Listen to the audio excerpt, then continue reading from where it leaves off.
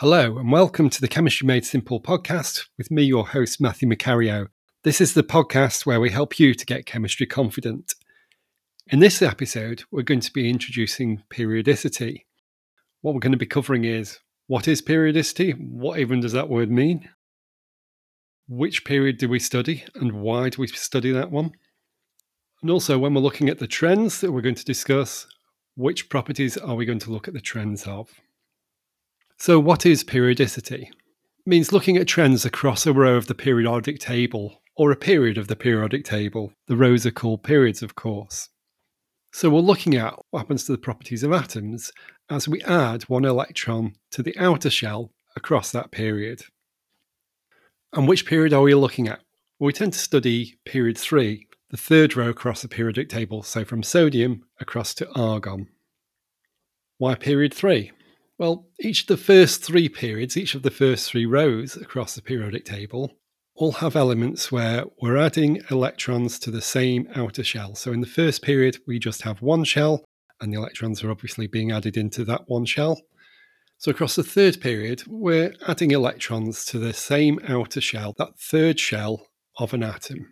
So we can look at specifically what changes, what trends are happening when that happens. Why don't we study period 1 or 2? They also only have electrons being added to one shell. Well, period 1 only has two elements, so there's not enough data points for us to say there's a trend or there's not a trend. There's only hydrogen and helium. We'd need at least one more element to see something we might start to call a trend. Period 2, well, we could easily study period 2. We just happen to study period 3. So what does that mean? That means that actually you might be expected in your exam questions to answer questions about period 2 based on what you've learned about period 3. So you're not learning about sodium and argon and the other elements in period 3. In periodicity, you're learning about the trends, about what's happening and what the explanation for those trends is. And therefore, you're occasionally expected to be able to apply that to period 2 and the trends within the period 2 elements.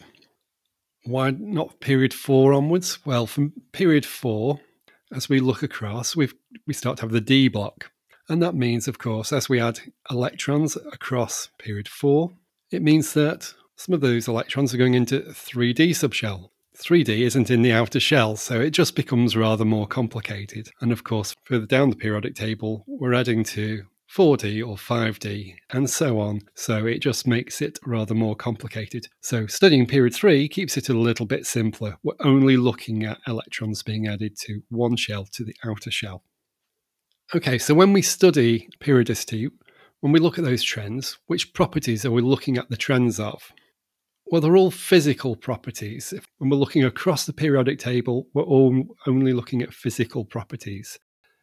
As an aside, if we want to look at chemical properties, we'll be looking at groups. So we're looking down a column and seeing the similarities in chemical properties, or we'll be comparing the chemical behaviors between one column and another, one group and another in the periodic table. But we're not doing that today. But in periodicity, we're not comparing chemical properties. We're looking across rows of the periodic table and comparing only physical properties. So we start by looking at atomic radius.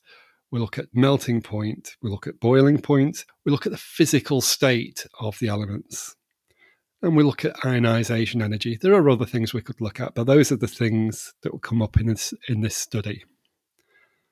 And we're going to look at those in a lot more detail. We're going to look at the trends in those properties and the explanation for the trends in those properties for Group 3 over the next few episodes.